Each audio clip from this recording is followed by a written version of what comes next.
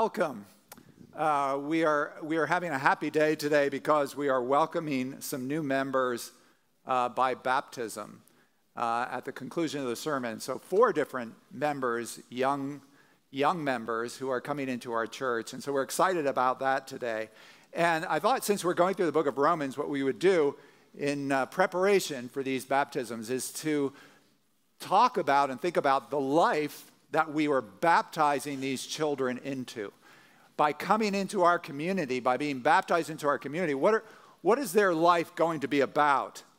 That's what we're going to talk about. And so if we think about what makes a life a Christian life, one of the things that's distinctive, especially in our culture now, about the Christian life is this: victorious struggle over sin.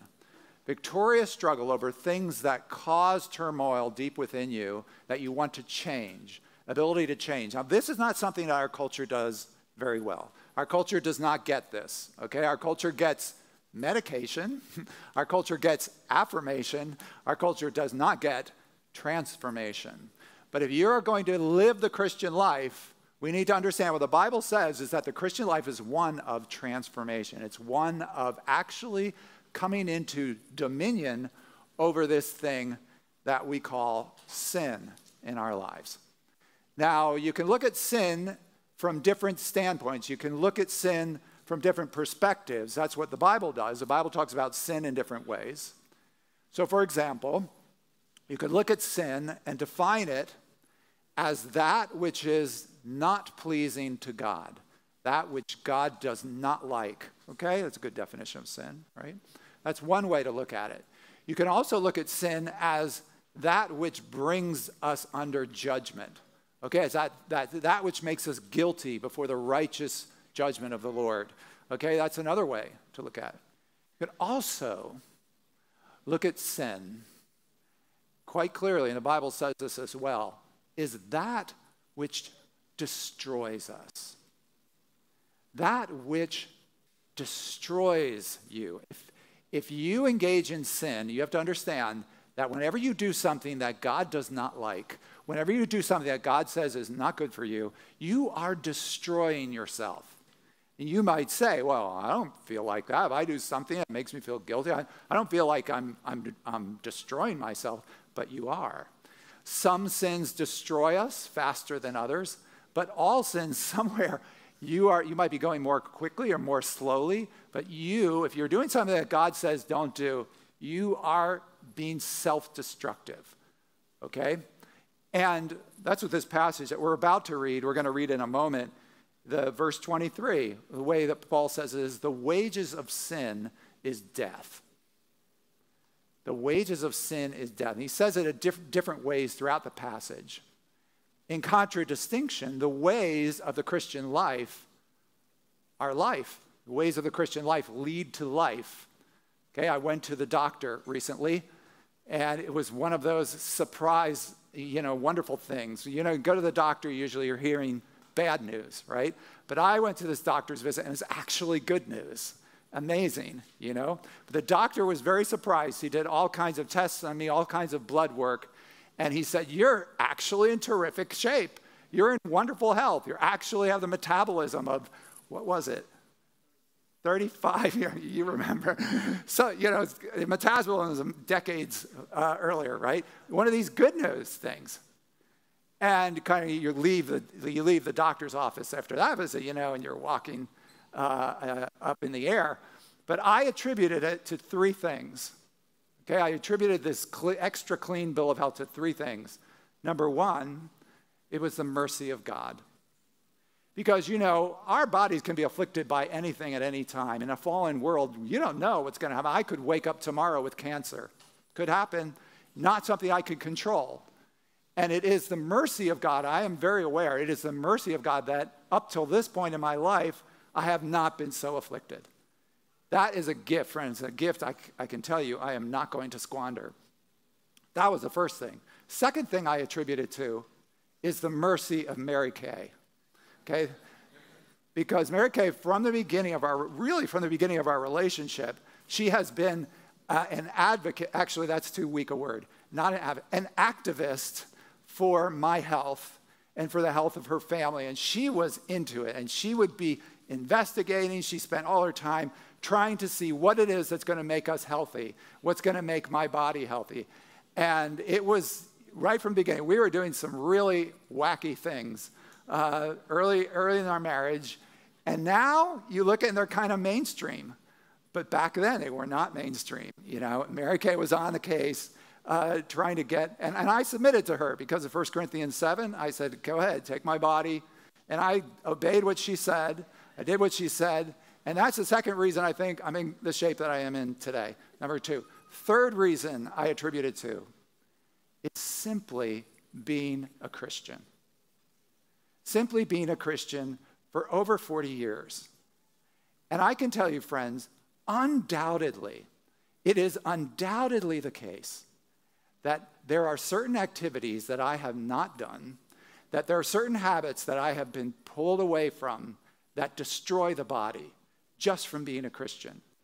If you're a Christian, there are just certain habits that you tend to not go towards, and there are certain activities that you just tend to move away from that are very destructive to the body. I know that's true for me. And I would be on a very different path had I not become a Christian.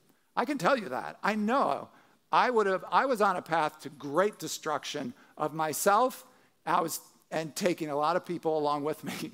It was a great en masse carnage that I was headed towards. I'll tell you, a week before I became a Christian, a week before, I got a packet of cocaine.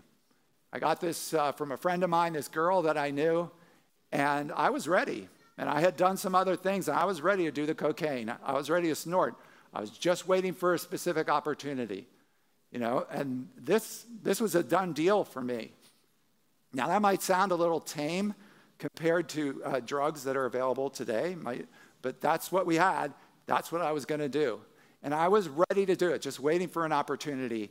Then I became a Christian. And I'll never forget the change that began to happen inside of me as I started to realize I really had a different path. I didn't really need this. And this wasn't good. But I remember today, I'll never forget it. It was a windy day. I was leaning out my bedroom window. I took this packet of cocaine.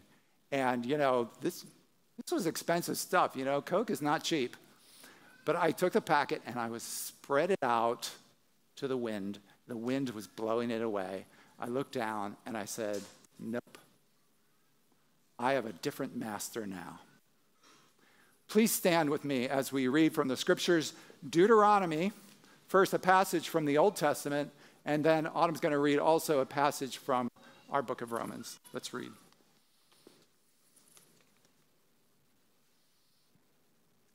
This is from Deuteronomy 15:12 to 17. If your brother, a Hebrew man or a Hebrew woman, is sold to you, he shall serve you 6 years, and in the 7th year you shall let him go free from you. And when you let him go free from you, you shall not let him go empty-handed. You shall furnish him liberally out of your flock, out of your threshing floor, and out of your winepress. As the Lord your God has blessed you, you shall give to him. You shall remember that you were a slave in the land of Egypt, and the Lord your God redeemed you. Therefore I command you this today.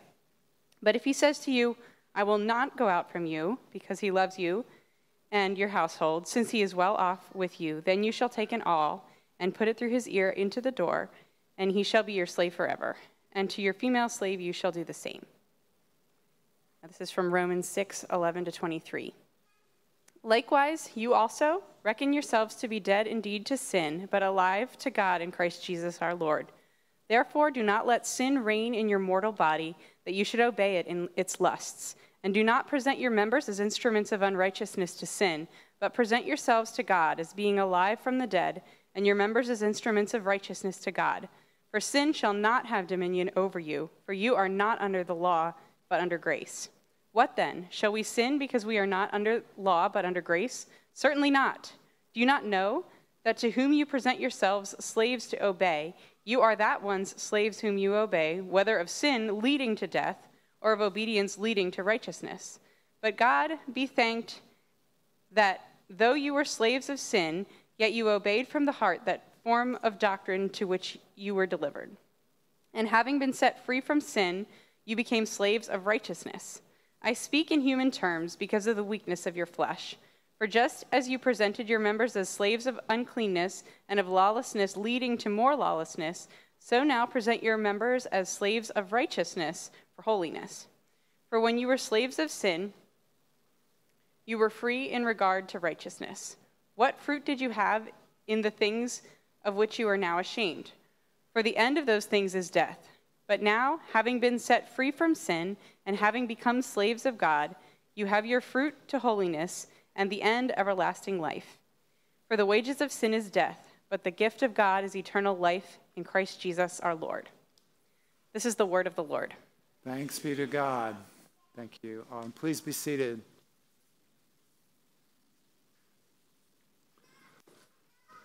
All right, as we talk about this life, this Christian life, we're talking about slavery.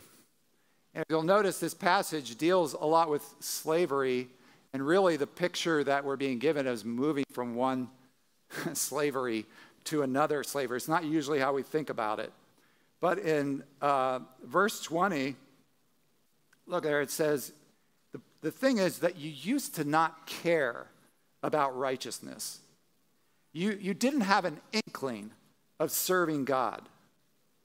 Okay, that was just not even in your purview. Even if you were in a religious community, but you were not in Christ, you might have been trying to do good things because, you know, it looked good, or because you were trying to justify yourself in some way, but you didn't have an inkling, if you were not in Christ, about what God cared about. Like, you weren't acting because of what God wanted. You weren't like, what does God really want of me?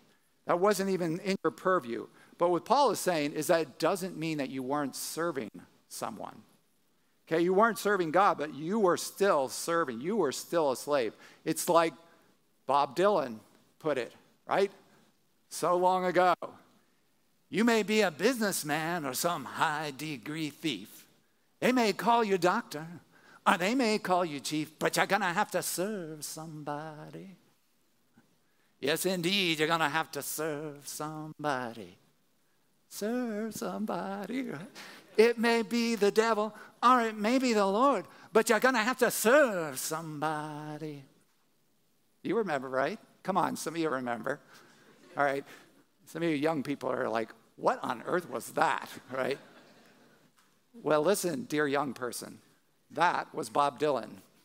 And he was preaching Romans 6.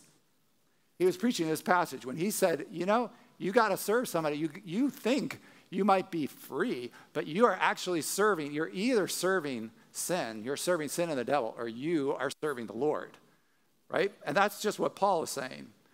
And what happens in the Christian life is that we pass from one slavery to another slavery. Now, this is difficult for us. You know, modern sensibilities, very difficult to hear slavery and think of anything good, right? Because we think of chattel slavery, American South, and we think, how could slavery be good? How could that ever be good?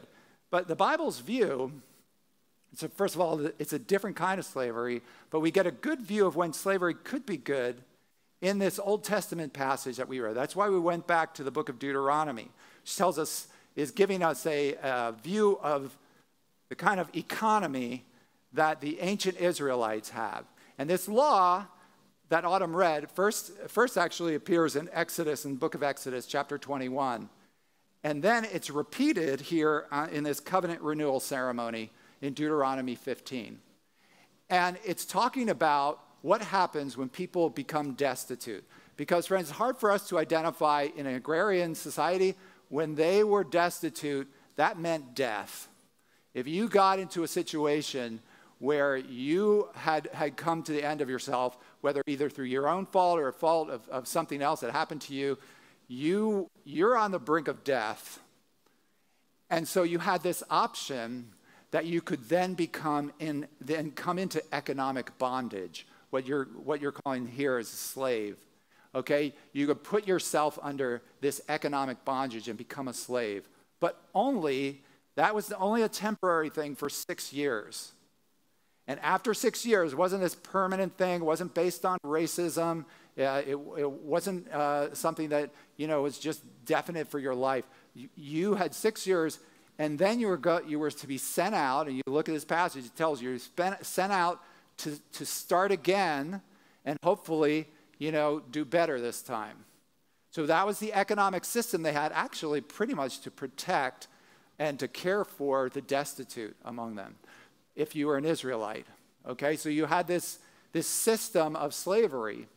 And so at the end of 6 years, you had to set your servant, your slave free, your person in economic bondage, unless, and that's what this law is about, unless the person decided they wanted to stay. You had a slave, and that slave said, actually, you know what? This is pretty good. I actually have a good situation here. I actually don't do so well out there. I want to stay. I love my master. I'm part of this family now. I want to be part of this family. I don't want to leave. You could do that. That's what this law says. And if you're going to do that, you're going to say, actually, I want to be part of what's going on here. I know the master of this household, and I love him.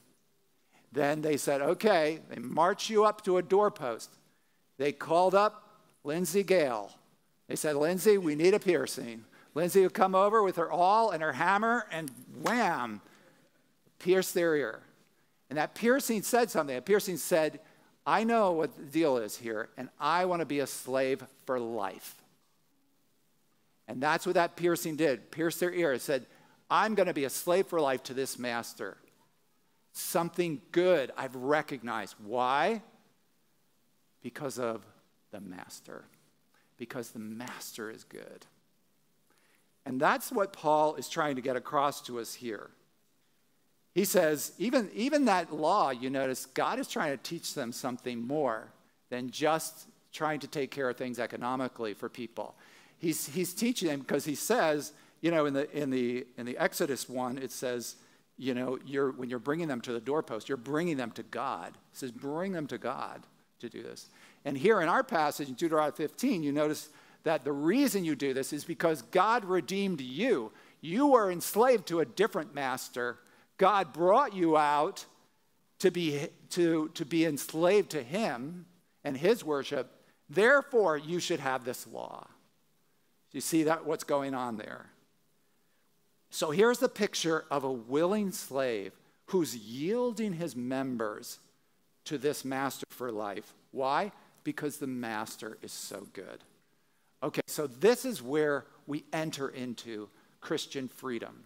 All right, and Christian freedom, we have this idea in our head of freedom is the ability to do what you want to do.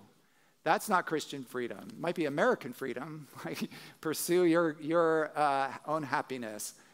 Don't mix up your Christianity with America, as great as it is.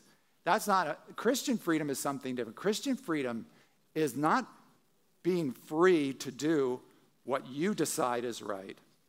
Christian freedom is a freedom to do what God says is right, which you didn't care about before, but now you do. Now you care about what God thinks is right, and you are given the increasing ability to do that. Okay? You no longer have to obey sin and the desires that come up inside of you. You don't have to pursue the desires that go against God's will. You, in other words, are able to change. And that, friends, is real freedom. That's real freedom. To be able to change. That's what Paul is talking about here. Having that ability. Okay, how does it work? Well, in the limited time that we have this morning, I'll just point out, kind of in Broadway, the two actions of this passage, the dynamic of two things that happens in our lives. So whatever sin you might be facing in your life, and sin is powerful, is it not? There are things that come into our life, in our hearts, and we're like, man, this is bigger than me. I can't. Some of you get to a place where I can't stop doing this. It's frustrating. It's degrading. It makes you lose all hope. Whatever sin you are facing, this is the same dynamic of how it works.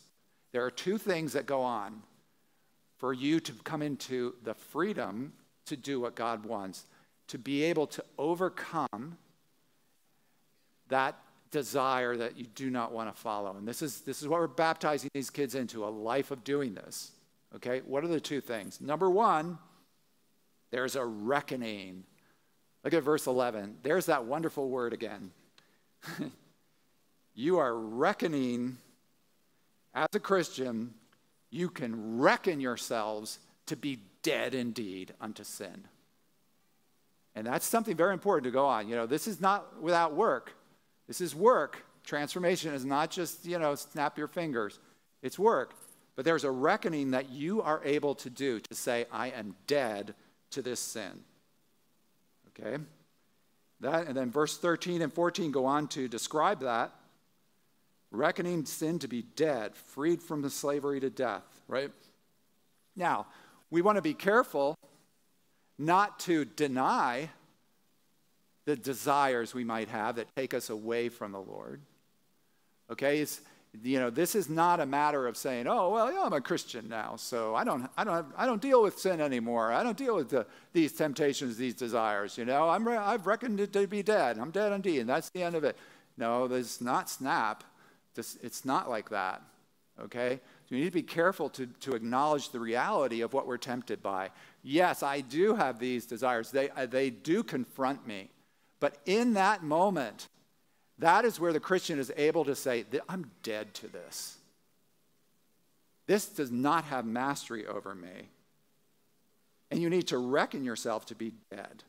So you need to be careful not to deny what you're dealing with, but also not to deny the power that is yours in Christ. That's what Paul's saying.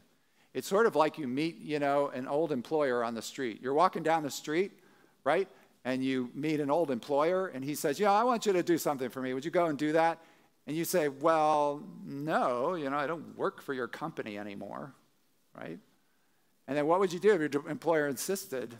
Your old employer said, no, I know, there's legal stuff, but I'm telling you to do that. You need to do what I say. And you're like, I'm sorry, but I do not work for you anymore. I am not obliged to you in any way, shape, or form. I am not obligated. And in spite of what's going to happen, in spite of the bluster, in spite of the threats, in spite of any thoughts that come, you are able to say, no, I do not serve you. That's what this reckoning is about. That's what it's like. It's an absolutely important, it's a crucial dynamic of the Christian life. Now, in our denomination, sadly, we have a movement that's going on called Revoice, where folks are saying, we know there are these desires that God doesn't like, but we're not going to reckon ourselves dead unto them. Instead, we're going to say they're part of our identity. We have these desires, and we're going to reckon them as part of our identity. If you kind of know this movement, you know it's not helpful because that's disastrous. It's disastrous for us to look at our sin and say, yeah, I know this is not the way that God wants, but it's still who I am. That's denying verse 12. What Paul says is you let not sin reign in your mortal body. Let it not reign in your mortal body. In other words, you have a responsibility to not let it reign.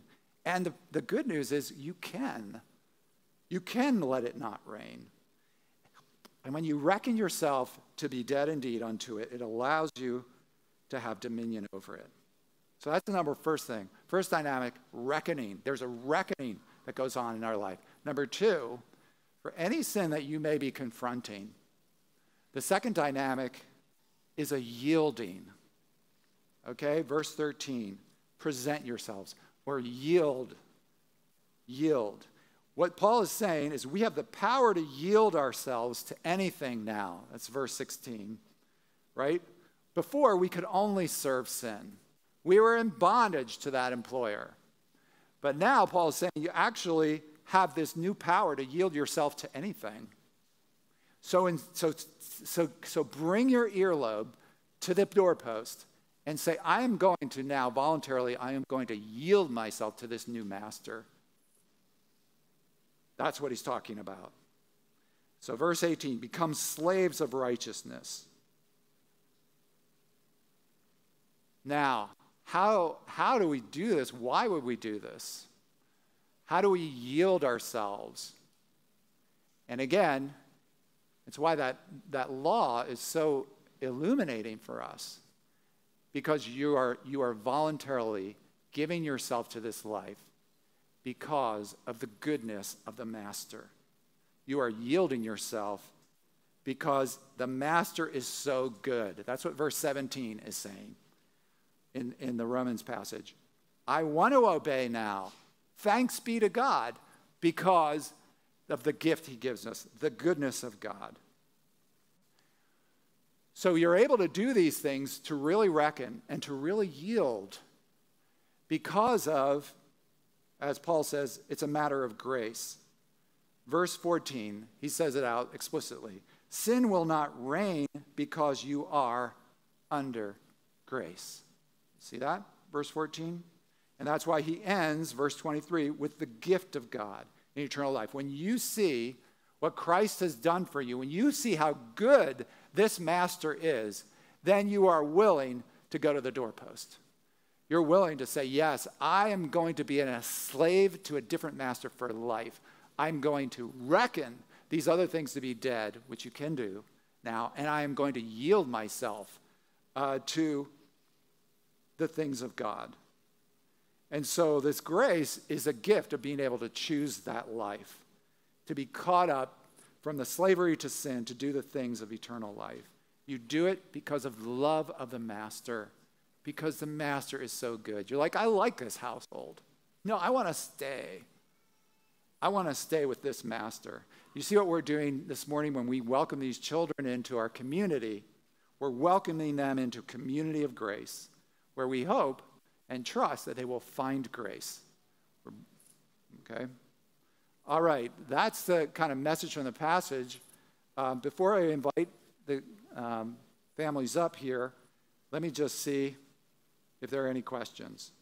Okay, good. We have a question. And by the way, if you use this, if we continue to do this during the sermon, you can actually upgrade the question. Like you go in and say, I like this question. You don't have to enter one. You say, I like this question. It'll rise to the top. And we'll say, yeah, this is something other people want to know the answer to too. But here's the question. How different was slavery in the Old Testament from what we know as slavery in modern times? Well, thank you for that question. I would say it's very different. And that's something to understand, you know. You might try to get past the word to the concept. As I said, this isn't like we experience in the American South, slavery based on racism, slavery that was permanent, slavery that was just relegating a part of humanity. No, this was part of their economic system to care for those who were disadvantaged. So as I was saying, there were situations where you would become destitute. And that's when you would take this step of say, okay, I'll come into this economic bondage. So how the slaves were treated varied from the household, you know, because you have different people. And you might sell yourself into a situation that wasn't good, but guess what? It was only for 6 years. Because at the end of that 6 years, that you had to release that slave. And that was part of their whole year of Jubilee system, that at a certain point, things are canceled. We start over again. There's a reset. Okay, so that made slavery very different as well. And that's why there was this option. It was like, wow, this is a good situation. I want to stay in this situation. Or no, you could absolutely get out. And you had to go out with what you came in with. Okay, which probably wasn't much, but you would come out that way. But if you were like married when you went in, you were married when you went out. Stuff like that. Okay. So very good question. That's a good way to kind of test out this app. Thank you for participating in that. I'm just valuing exchange with the congregation as part of what we're doing here. We're going to see if it works. All right.